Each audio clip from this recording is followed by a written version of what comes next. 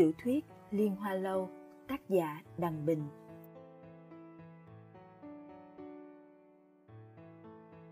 Liên Hoa Lâu có tổng cộng 4 quyển, phân biệt lần lượt là Chu Tước, Huyền Vũ, Thanh Long, Bạch Hổ. Nhân vật chính là Lý Liên Hoa, một thần y nổi danh trốn giang hồ mà chả biết tí tẹo y thuật nào. Thế tại sao hắn lại nổi như côn? Là do 5-6 năm trước hắn đã làm 2 người chết sống lại, mà sự thật là hắn tình cờ đào mồ được người chẳng may bị chôn sống mà thôi. Tuy nhiên, giang hồ đồn thổi cũng có cái lời của nó, đó là hắn có thể cậy cái danh thần y mà đi khắp nơi tham gia vào mấy vụ án đẫm máu ma quỷ sập sình. Một cách ngắn gọn, nếu bạn đang tìm một bộ truyện trinh thám cổ đại, giải tỏa căng thẳng, hành văn thú vị đầy hài hước, hãy ghé Liên Hoa Lâu với chúng mình nha.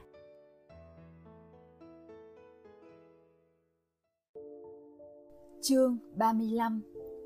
Cải tử Hoàn Sinh. Quan Hà Mộng và Công Dương Vô Môn đang bàn tán về những chuyện kỳ bí xảy ra mấy ngày gần đây. Công Dương Vô Môn cho rằng Kim Mãn Đường mắc bệnh tim nên trong đêm thanh vắng đột nhiên phát bệnh mà chết. Còn Đổng Linh vì sao lại treo cổ chết? Vì sao thi thể bị chuyển đến Hoa Viên? Những điều này lão không hiểu nổi, nhưng chắc chắn Kim Nguyên Bảo treo cổ khi lên cơn điên. Quan Hà Mộng cũng có rất nhiều thắc mắc về cái chết của Đổng Linh, cứ cho là bị ai đó giết đi, nhưng việc thi thể bị di dời đúng là một điều khó hiểu. Hai vị đại hiệp. Quan Hà Mộng khẽ giật mình. Từ ngoài cửa có một người vừa mỉm cười vừa tiến vào, trên tay cầm một nhánh cỏ xanh. Ánh nắng ấm áp ôn hòa chiếu lên người hắn, tạo ảo giác người bước vào là một thiếu niên tuấn tú vô song. Đợi đến khi người đó bước hẳn vào phòng, bọn họ mới nhận ra đó là Lý Liên Hoa. Chú ý đến nhánh cỏ trên tay Lý Liên Hoa, y lên tiếng hỏi: Chuyện gì vậy? Lý Liên Hoa đáp: Hai vị đại hiệp chắc cũng biết Lý mỗ có thể cải tử hoàn sinh. Đây là bí thuật của việc cải tử hoàn sinh đó. Quan Hà Mộng và Công Dương Vô Môn đều giật mình nhìn nhánh cỏ. Quan Hà Mộng cau mày nói: Hình như cái này là cỏ cẩu vĩ thì phải. Lý Liên Hoa nghiêm mặt đáp: Loại cỏ này dễ nhầm lẫn với cỏ cẩu vĩ thông thường. Hai vị nhìn kỹ loại cỏ ấy, thuốc quý hiếm này, xem có tổng cộng 135 hạt, màu sắc trong xanh có vàng, gần ngọn chỉ có 2 phiến lá. Trên các hạt có lông mao dài khoảng nửa tấc. Điểm khác biệt lớn nhất của nó là khi bẻ gãy sẽ chảy ra một thứ chất lỏng đỏ tươi như máu. Hai người nghe thấy thế thì bán tín bán nghi, rồi bọn họ lại thấy Lý Liên Hoa bẻ nhánh thảo dược kia, quả nhiên bên trong chảy ra một thứ chất lỏng đỏ tươi như màu máu. Trong lòng cũng tin tưởng hơn nhiều. Lý Liên Hoa lại nói tiếp: Đem cỏ này trộn với một số chất kịch độc như hạt đỉnh hồng, thạch tính, độc khiên ki, mật khổng tước, sau đó sắc lên đến khi còn khoảng nửa bát, nhân lúc thuốc còn nóng, rót luôn vào trong cổ. Hắn mới nói được một nửa, Công Dương Vô Môn đã lạnh lùng cắt ngang: Nói năng linh tinh, mấy loại độc dược này dễ bốc hơi, đun trên lửa sẽ hoàn toàn mất đi hiệu lực. Lý Liên Hoa mặt không biến sắc: Điểm quan trọng ở đây là cho thêm dược thảo cải tử hoàn sinh. 4 năm trước, lúc cứu Thi Văn Tuyệt, ta đã phát hiện ra phương thức bí truyền này. Năm đó ta sắc 4 loại độc dược kia, vốn định lấy độc trị độc, vì trong người Thi Văn Tuyệt có độc, gần như đã vô phương cứu chữa. Thế nhưng sau khi sắc 4 loại độc đó với nhau thì dược tính giảm đi rất nhiều, chỉ còn lại một chút hơi độc. Dùng nó để kích thích kinh mạch, cơ bắp huyết khí của người đã chết, được độc dược kích thích, lại được lại dược quý hiếm hỗ trợ. Chưa tới 3 ngày, người đó có thể cải tử hoàn sinh. Ta đã thử nhiều lần rồi, có thể nói rất linh nghiệm. Công Dương Vô Môn khẽ nhíu mày. Quan Hà Mộng vốn muốn phản bác lại, nhưng nghe mấy câu không phải dược lý nên cũng không biết phải bắt đầu từ đâu. Cuối cùng gã nhịn không được mà buột miệng thốt ra một câu: Chỉ mới nghe qua độc dược kiến huyết phong hầu, còn độc có thể kích thích khí huyết thì đây là lần đầu tiên ta nghe tới. Lý Liên Hoa gật đầu liên tục. Đúng vậy, ta thấy Kim tổng bị thương nặng, không bằng để ông ta uống thuốc này đi. Ông ta uống xong, bệnh tình sẽ nhanh khỏi thôi. Sau đó chúng ta tra xem vì sao phải treo cổ tự vẫn. Quan Hà Mộng kinh ngạc. Thuốc này... cái thuốc này... Không phải gã không tin tưởng Lý Liên Hoa, mà là loại thuốc này không đáng tin. Một cây cỏ cẩu vĩ, thêm 4 loại kịch độc, làm sao có thể cải tử hoàn sinh cho được? Công Dương Vô Môn từ tốn nói. Có thể thử một lần xem sao. Lý Liên Hoa mỉm cười hỏi. Thật á?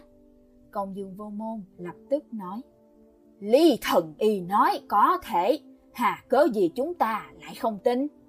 Lý Liên Hoa nghiêm mặt đáp. Thật sao? Vậy thì ta đã xách một bát thuốc này để trong nhà bếp. Trước tiên, tiền bối tới phòng của Kim tổng quản, rút ngân châm trên cổ ông ta ra đã. Công Dương Vô Môn quay người bước đi. Bỗng, Lý Liên Hoa đánh một chưởng vào sau đầu Công Dương Vô Môn. Quan Hà Mộng không kịp phòng bị, kinh ngạc thốt lên. Ngươi... Lý Liên Hoa đưa tay lên, áy náy cười với Quan Hà Mộng. Quan Hà Mộng thấy vậy, liền lùi 2 bước đề phòng. Ngươi... Chẳng lẽ ngươi... Lý Liên Hoa đưa ngón tay lên, xuyệt một tiếng rồi nói. Ngươi sợ ta hả? Quan Hà Mộng không biết nên trả lời thế nào. Đầu tiên, Lý Liên Hoa bước vào phòng, nói một tràng về thảo dược quý hiếm có tác dụng cải tử hoàn sinh. Sau đó, hắn đột nhiên đánh Công Dương Vô Môn bất tỉnh. Hành động kỳ lạ này chẳng khác nào vạch mặt hắn từ trước tới nay chỉ luôn giả vờ hiền lành hồ đồ hay sao? Thấy bàn tay hắn hơi cử động, sắc mặt tươi cười phấn khởi, Quan Hà Mộng lại dựng tóc gáy, lạnh hết cả người. Nếu nói giờ phút này Quan Hà Mộng không sợ hãi là nói dối. Người muốn thế nào? Lý Liên Hoa thở dài. Ta không cần gì cả. Ngươi mau đánh chuông gọi mọi người tới phòng bếp ăn cơm. Sau đó gỡ mấy cái ngân châm trên cổ Kim Nguyên Bảo ra, rồi đưa ông ta đến phòng bếp. Sau đó ta sẽ mời ngươi uống trà. Quan Hà Mộng nghẹn họng, ngây người hồi lâu, nhìn Lý Liên Hoa thản nhiên dùng một tay nắm mắt cá chân trái của Công Dương Vô Môn, kéo lê lạo trên mặt đất như kéo một bao gạo, thong thả về nhà bếp.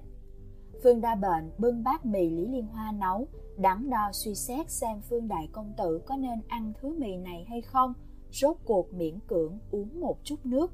Đột nhiên, y trông thấy Lý Liên Hoa kéo chân trái của Công Dương Vô Môn về hướng nhà bếp, phụt một tiếng, số nước y vừa uống phun đầy đất. Lý Liên Hoa, ngươi giết người hả? Số người ta đã giết nhiều hơn số mì ngươi từng ăn á. Lý Liên Hoa nhíu mày, nhìn mặt đất đầy nước. Đột nhiên, hắn nắm chân trái của Công Dương Vô Môn kéo lão rồi ném về phía Phương Đa Bệnh. Sau đó chạy đi tìm khăn lau sàn nhà. Phương Đa Bệnh bất đắc dĩ tóm lấy chân trái của Công Dương Vô Môn. Thả cũng không được, mà không thả cũng không xong. Y kêu lên oai oái. Lý Liên Hoa, sao ngươi lại làm lão tiểu tử thành ra như thế này? Lý Liên Hoa lau nước mì trên mặt đất, vứt khăn lau đi rồi khẽ mỉm cười. Chờ một chút đi, ngươi sẽ biết. Không lâu sau, Quan Hà Mộng cũng đưa Kim Nguyên Bảo tới. Lúc này ngân châm vẫn chưa được rút ra khỏi cổ ông ta. Hoa Như Tuyết và mấy nha dịch của mình đều tới phòng bếp, thấy Phương Đa Bệnh nắm chân trái của Công Dương Vô Môn. Mọi người đều cảm thấy khó hiểu. Lý Liên Hoa chậm chạp đi tới cửa sổ bên trái của phòng bếp, thò tay tháo móc khóa trên cửa. Sau đó hắn quay đầu cười. Hoa bổ đầu, ngài có đầu mối gì về cái chết của Kim Mãn Đường không? Hoa Như Tuyết lãnh đạm trả lời. Có. Phương Đa Bệnh bất ngờ ngớ người ra, Quan Hà Mộng lại càng ngạc nhiên gấp bội. Lý Liên Hoa mỉm cười. Tại hạ rất muốn nghe tình hình cụ thể. Hoa Như Tuyết nói. Không có nhiều đầu mối cho lắm, nên chưa thể kết luận được. Phương Đa Bệnh nghe vậy thì phì cười, còn Lý Liên Hoa cung kính đáp lại. Khắp Nguyên Bảo Sơn Trang, đâu đâu cũng có manh mối. Chỉ cần quan sát kỹ thì bất kỳ chỗ nào cũng thấy khả nghi. Cớ sao ngài lại chưa đưa ra được kết luận? Hoa Như Tuyết phản bác. Nói nhảm! Lý Liên Hoa vẫn thản nhiên mỉm cười, nói tiếp. Bởi vì mấy án mạng xảy ra tại Nguyên Bảo Sơn Trang không phải án mạng liên hoàn, mà là các vụ giết người khác nhau. Hoa Như Tuyết biến sắc, Quan Hà Mộng thì kinh hãi, mấy nha dịch xôn xao bàn tán. Chỉ có Phương Đa Bệnh mới nghe thấy đã nhấc chân Công Dương Vô Môn lên chỉ. Một trong số những thủ phạm là lão tiểu tử này hả? Lý Liên Hoa nói. Lão có phải một trong những thủ phạm hay không, ta còn chưa biết. Phương Đa Bệnh tức giận nói. Không biết, sao ngươi lại đánh lão bất tỉnh? Lý Liên Hoa mỉm cười. Ngươi nghe ta nói đã. Sau đó, hắn quay sang Hoa Như Tuyết, thò tay vào trong ngực áo mình, lấy ra 2 mảnh biên lai cầm đồ, Phương Đa Bệnh tìm được trong bếp lò. Đây là một tờ giấy ôn châu, nội dung trên đó hình như là về việc cầm đồ. Vật đem cầm chính là bạc lam nhân thủ, hay nói cách khác, tờ giấy này chứng minh lai lịch của thứ bảo vật hiếm có Kim Mãn Đường sở hữu. Trên mảnh giấy còn có dấu của hiệu cầm đồ Nguyên Bảo. Hoa Như Tuyết gật đầu, mảnh giấy này ông cũng đã từng thấy. Giấy ôn châu chỉ được sản xuất ở đất Ôn Châu. Hiệu cầm đồ Nguyên Bảo dùng nó để viết giấy cầm đồ, chứng tỏ hiệu này nằm ở Ôn Châu. Kim Linh kiếm Động Linh xuất thần từ Ôn Châu, vì thế chắc chắn y có liên quan tới biên lai cầm đồ này. Lý Liên Hoa nói. Giả sử bạc lam nhân thủ là bảo vật của Đổng gia ở Ôn Châu được đem cầm cho Kim Mãn Đường cách đây 20 năm. 20 năm sau, Đổng gia trở nên thịnh vượng, muốn chuộc lại bảo vật gia truyền. Vì thế họ mới đem biên lai cầm đồ tới Kim Phủ. Suy đoán như vậy có lẽ là hợp lý nhất. Hoa Như Tuyết và Quan Hà Mộng nghe thấy thế đều gật đầu. Nhưng bạc lam nhân thủ là bảo vật Kim Mãn Đường yêu thích nhất, đời nào lão chịu trả lại cho Đổng Linh? Lý Liên Hoa tiếp tục nói. Luận về võ công, lão không địch lại Đổng Linh, lại chẳng có lý do để không trả bạc lam nhân thủ, vì cả thiên hạ đều biết Kim Mãn Đường giữ nó. Lão ta muốn có khống chế cũng không được. Muốn giữ bạc lam nhân thủ lại, chỉ còn cách giết chết Đổng Linh, tốt nhất là làm cách nào đó mà không ai phát hiện. Việc này tương đối khó đó. Lý Liên Hoa nói. Không khó chút nào. Phương Đa Bệnh ngạc nhiên. Chẳng lẽ trong Nguyên Bảo Sơn Trang thật sự có mật thất giết người sao? Lý Liên Hoa mỉm cười. Nói cũng đúng, mà nói không có cũng đúng. Hoa Như Tuyết tiếp lời một cách thản nhiên. Ta đã từng nói rồi đó, cửa sổ của Nguyên Bảo Sơn Trang đều làm bằng thép. Chỉ cần khóa cửa sổ lại thì phòng nào cũng là mật thất. Lý Liên Hoa một tiếng đồng tình. Quan Hà Mộng thấy thế bèn chen vào. Nhưng Đổng Linh cũng không chết một cách bí mật, mà bị treo ngoài cửa sổ, mọi người đều thấy. Lý Liên Hoa thở dài. Dĩ nhiên Đổng Linh không chết vì treo cổ. Mọi người quan sát thi thể Đổng Linh có phát hiện ra điểm gì lạ không? Điểm gì? Phương Đa Bệnh ngờ vực hỏi. Quan Hà Mộng và Hoa Như Tuyết đều gật nhẹ đầu. Quan Hà Mộng đáp. Sau khi thi triển Thảo Thượng Phi, ta cũng phát hiện ra điểm lạ. Quần áo Đổng Linh rất sạch sẽ, không có một hạt bụi. Hình như có ai đó đã thay quần áo cho y. Lý Liên Hoa mỉm cười. Đúng vậy, bên ngoài cửa sổ Kim Mãn Đường đầy cỏ non, nhiều bùn đất. Đổng Linh ngã trên đất, vì sao quần áo không hề bị bẩn, thậm chí còn rất sạch sẽ. Nhưng nếu Đổng Linh bị người khác thay quần áo thì tại sao phải thay? Nếu không thay quần áo, vậy kẻ giết người làm thế nào đưa Đổng Linh đến Hoa Viên? Rốt cuộc Đổng Linh chết như thế nào? Phương Đa Bệnh trừng mắt hỏi. Lý Liên Hoa đáp không chút do dự. Đổng Linh bị treo cổ trong nhà bếp. Bị treo cổ trong bếp? Phương Đa Bệnh cứng họng, sau đó lại bật cười khì khì.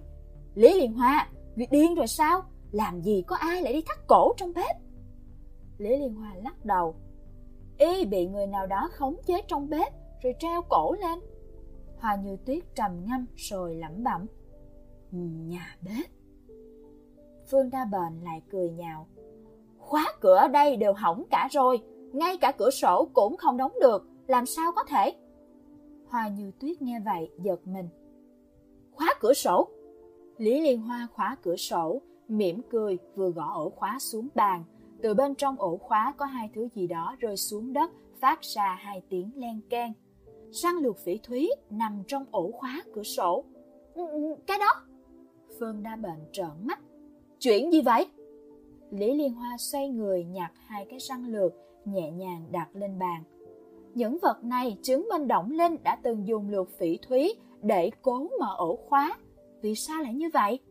Hoa Như Tuyết lạnh lùng đáp. Vì y bị nhốt trong bếp. Lý Liên Hoa cười vui vẻ. Muốn lừa Đổng Linh đến nhà bếp rất dễ dàng. Chỉ cần nói với y bạc lam nhân thủ được giấu trong bếp, chắc chắn y sẽ ngoan ngoãn tới liền. Nhưng vì sao phải nhốt Đổng Linh trong đó? Hắn quét mắt một vòng. Phòng bếp này không lớn, chỉ có hai cửa sổ, lại có một bếp lò lớn, 5 nồi hơi. Chỉ cần đóng chặt cửa sổ, gió rất khó lùa vào. Bếp trên tuy có ống thông khói nhưng dưới đất không có thông khí. Ống thông khói ở quá xa nên không có nhiều tác dụng lắm. Nếu cửa sổ bị khóa chặt, bếp lò hoạt động trong vòng 1-2 tiếng, mọi người nghĩ xem sẽ xảy ra chuyện gì? Quan Hà Mộng rùng mình thốt ra tiếng. Không có không khí để thở. Lý Liên Hoa mỉm cười, sắc mặt Hoa Như Tuyết cực kỳ khó coi. Nhưng vì sao Đổng Linh lại chịu chui vào phòng bếp có cửa sổ đóng chặt? Y không biết mình bị gài bẫy sao? Chẳng lẽ y không thể thoát ra theo đường ống thông khói? Lý Liên Hoa chậm rãi nói. Trong đó có một chút thủ đoạn. Hoa bổ đầu, nếu ngài là Đổng Linh, ta là Kim Mãn Đường nổi tiếng vắt cổ chày ra nước, vốn ta nên trả lại bạc lam nhân thủ cho ngài, rồi nhận lại 30 triệu lạng bạc. Hai bên giải quyết xong nợ nần. Đột nhiên ta nói cho ngài biết, thật ra bạc lam nhân thủ được giấu trong phòng bếp. Ngài tới đó mà tìm, nếu tìm thấy, ngài có thể đem đi. Như vậy ngài có tin không? Hoa Như Tuyết ngập ngừng. Đương nhiên không tin. Lý Liên Hoa gật đầu. Nếu Kim Mãn Đường muốn dùng cách đó để gạt Đổng Linh đương nhiên sẽ không tin. Như vậy Kim Mãn Đường sẽ không lấy được 30 triệu tiền chuộc. Do đó, người bảo Đổng Linh vào phòng bếp và đưa cho y một chiếc lược phỉ thúy chắc chắn không phải Kim Mãn Đường. Đó có thể là Trương Tam, Lý Tứ hay là một đại nha đầu, tiểu nha đầu nào đó, mà cũng có thể là Kim Nguyên Bảo. Hoa Như Tuyết gật đầu đồng tình. Lý Liên Hoa lại nói tiếp. Kim Mãn Đường chỉ cần bày mưu kế để một ai đó ám chỉ điều ấy với Đổng Linh. Kim Mãn Đường không muốn trả lại bạc lam nhân thủ nên đã giấu nó đi. Nhưng đó là bảo vật của Đổng gia. Người hầu kia có tình cảm tốt với Đổng Linh, hoặc vì một thứ lý do nào đó đã nói cho y biết bạc lam nhân thủ được giấu trong phòng bếp. Sau đó lại đưa cho Đổng Linh một chiếc lược phỉ thúy có giá trị liên thành. Nếu Đổng Linh suy nghĩ không cẩn thận, chắc chắn sẽ tin lời người đó. Phương Đa Bệnh nhíu mày. Tin thì sao chứ? Lý Liên Hoa nhìn y với ánh mắt bất đắc dĩ. Sau khi tin rồi, y sẽ tới phòng bếp để tìm cơ quan trong đêm tối, giống ngươi lúc sáng sớm. Phương Đa Bệnh hừ hừ. Như ta lúc sáng sớm thì làm sao? Lý Liên Hoa lại nhìn y với ánh mắt dịu dàng thương cảm như đồ tể thấy heo con. Y muốn tìm đồ, trước tiên phải thắp đèn lên, để tránh bị lộ, y sẽ đóng hết cửa sổ rồi mới châm đèn. Quan Hà Mộng a một tiếng. Phương Đa Bệnh dường như cũng hiểu ra điều gì đó, y có chút hổ thẹn. Thì ra là thế. Lý Liên Hoa tiếp tục nói. Sau đó cái khóa này lại là khóa chết. Một khi đóng cửa sổ là không thể mở ra nổi, trừ phi có chìa khóa đặc chế của Nguyên Bảo Sơn Trang. Vì thế chẳng ai khóa Đổng Linh ở trong đó cả.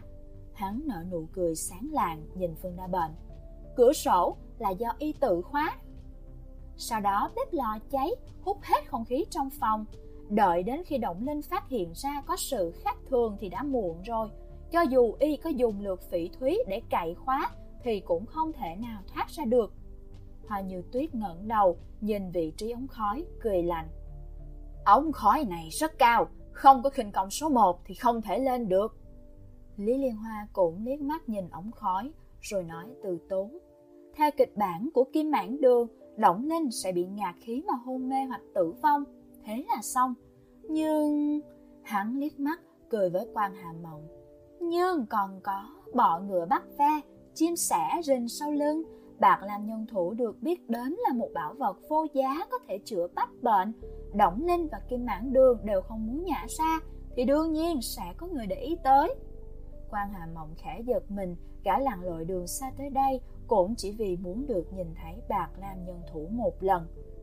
Sau khi Đổng Linh hôn mê, để che giấu việc làm của mình, Kim Mãn Đường muốn xóa toàn bộ dấu vết. Lý Liên Hoa tiếp tục nói, việc này còn giao cho người khác, vì thế thi thể của y đã được giao cho Kim Nguyên Bảo xử lý. Kim Nguyên Bảo? Mấy người thì thào với nhau, nhất thời đều quay sang nhìn Kim Nguyên Bảo. Lý Liên Hoa lại nói, Kim Nguyên Bảo đi theo Kim Mãn Đường mấy chục năm rồi, đương nhiên có thể xem như tâm phúc, nhưng Kim Mãn Đường đã quên một điều. Điều gì? Phương Đa Bệnh kinh ngạc. Lý Liên Hoa nhìn về phía Quan Hà Mộng. Chắc chắn Quan Đại Hiệp rất rõ Kim Nguyên Bảo mắc bệnh bạch thốn. Tuy đây không phải là bệnh nan y, nhưng khi trùng chạy vào đầu sẽ khiến người bệnh rất đau đớn. Quan Hà Mộng gật đầu. Đúng vậy. Lý Liên Hoa lại nói, vì thế Kim Nguyên Bảo cũng rất cần Bạc Lam Nhân Thủ. Có điều Kim Mãn Đường lại cực kỳ coi trọng thứ bảo vật này. Trong vòng 20 năm qua, lão ta chỉ cho vài người uống rượu đựng bằng cái đầu đó, đương nhiên không dễ gì mà cho Kim Nguyên Bảo sử dụng. Nghe nói, mỗi lần Bạc Lam Nhân Thủ thấm rượu, hiệu lực sẽ giảm đi đáng kể. Kim Mãn Đường rất quý bảo vật này, lão ta muốn dùng nó để kéo dài tuổi thọ. Kim Nguyên Bảo là nô tài, chỉ mới được nhìn qua Bạc Lam Nhân Thủ, nhưng ông ta vẫn biết Bạc Lam Nhân Thủ được giấu ở đâu. Đây quả thật là một chuyện rất khổ sở, nhìn thấy lại không chiếm được. Vì thế lúc Kim Mãn Đường căn dặn ông ta phải xử lý thi thể của Đổng Linh, có lẽ ông ta đã nảy ra một ý nào đó. Ý gì? Hoa Như Tuyết lạnh lùng hỏi. Một ý tưởng giúp ông ta vừa trộm được Bạc Lam Nhân Thủ, vừa có thể xóa hết mọi nghi ngờ. Lý Liên Hoa thở dài. Nếu ông ta lặng lẽ chở thi thể Đổng Linh đi, rồi nói với Kim Mãn Đường rằng Đổng Linh chỉ hôn mê chứ chưa hề chết, đột nhiên tỉnh lại, ẩn mình trong sơn trang, đánh cắp Bạc Lam Nhân Thủ, chỉ cần ông ta sắp xếp ổn thỏa thì thời điểm Đổng Linh biến mất cũng là lúc ông ta đang ở cạnh Kim Mãn Đường, ông ta vẫn có được lòng tin của chủ. Phương Đa Bệnh càng nghe càng thấy thắc mắc. Ông ta và Kim Mãn Đường ở cạnh nhau, vậy làm cách nào để thi thể của Đổng Linh biến mất không dấu vết? Lý Liên Hoa mỉm cười. Đúng vậy, ông ta sẽ làm cho Kim Mãn Đường tưởng rằng Đổng Linh chưa chết. Hoa Như Tuyết ngẩng đầu nhìn ống khói, rồi chậm rãi phun ra từng từ. Ta hiểu rồi. Quan Hà Mộng cũng nhìn ống khói. Ta hiểu, nhưng vẫn chưa rõ mọi chuyện cho lắm. Lý Liên Hoa liếc mắt nhìn Phương Đa Bệnh với ánh mắt như có phần đáng tiếc. Muốn làm cho thi thể đột nhiên biến mất, chỉ có một cách duy nhất, đó chính là cái ống khói ở trên kia. Phương Đa Bệnh lại cau mày. Ống khói? Lý Liên Hoa thở dài, hắn cực kỳ thất vọng về Phương Đa Bệnh. Người nghĩ thử xem, dù mắc kém đến đâu thì một vật thể sống sờ sờ ra đấy. Đừng nói là một người chết bị ném ra ngoài cửa sổ, ai mà chẳng biết. Nhưng nếu như người đó bị lôi ra qua ống khói phía trên kia thì lại khác. Ngươi đừng quên, Đổng Linh bị treo cổ bằng dây thừng, y bị ngạt khí dẫn đến hôn mê, dùng dao thái sau cũng giết được, vứt vào chum nước cũng chết đuối, vì sao phải dùng dây thừng treo cổ? Hắn gằn từng chữ nói tiếp. Phòng bếp có 5 nồi hơi lớn để tỏa khói ra bên ngoài, ống khói được làm rất to. Sơn trang Nguyên Bảo có nhiều cây cối, cành rất mềm. Kim Nguyên Bảo tìm được 2 cái cây có độ cao tương đương nhau, liền căng dây thép lên 2 cái cây này. Sau đó ông ta dùng dây thừng thắt một nút thắt chết có thể di chuyển trên cây thép. Để treo cổ, ông ta giấu dây thừng bên trong ống khói, thế là xong. Lúc chuẩn bị đi, Kim Nguyên Bảo sẽ kéo sợi dây thừng xuống trói vào cổ Đổng Linh. Chiều dài dây thừng có hạn nên dây thép cũng bị kéo xuống. 2 nhành cây sẽ uốn cong thành hình vòng cung, tạo ra xung lực mạnh mẽ. Chỉ cần Kim Nguyên Bảo bỏ tay ra, nhành cây bị kéo cong sẽ lôi cổ Đổng Linh ra ngoài qua ống khói, treo trong rừng cây. Rồi tối, sơn trang Nguyên Bảo ít người, chắc chắn không dễ bị phát hiện. Hoa Như Tuyết cau mày lắng nghe, nghĩ ngợi hồi lâu. Chuyện này có thể xảy ra, Như vậy cũng có thể giải thích vì sao quần áo của Đổng Linh lại bị đổi. Chắc chắn quần áo của y sẽ dính đầy dầu mỡ trong phòng bếp. Lý Liên Hoa mỉm cười. Phỏng đoán như vậy vì trên cây trong nội viện còn để lại một số dấu vết. Kim Nguyên Bảo chỉ muốn làm cho Đổng Linh mất tích. Sau khi trộm được bạc làm nhân thủ, ông ta sẽ đổ hết tội lên đầu Đổng Linh. Nào ngờ khi phát hiện ra Đổng Linh biến mất, Kim Mãn Đường lập tức trở về phòng canh giữ bạc lam nhân thủ. Kim Nguyên Bảo chưa có cơ hội ra tay. Đúng lúc này bỗng xảy ra một chuyện mà Kim Nguyên Bảo không ngờ tới. Đổng Linh sống lại, Vương Đa Bền nói đùa. Thi thể cử động hả? Lý Liên Hoa nhe răng cười. Đúng. Vương Đa Bền lại càng hoảng sợ. Thi thể cử động thật hả? Ngươi đừng có làm ta sợ như vậy chứ.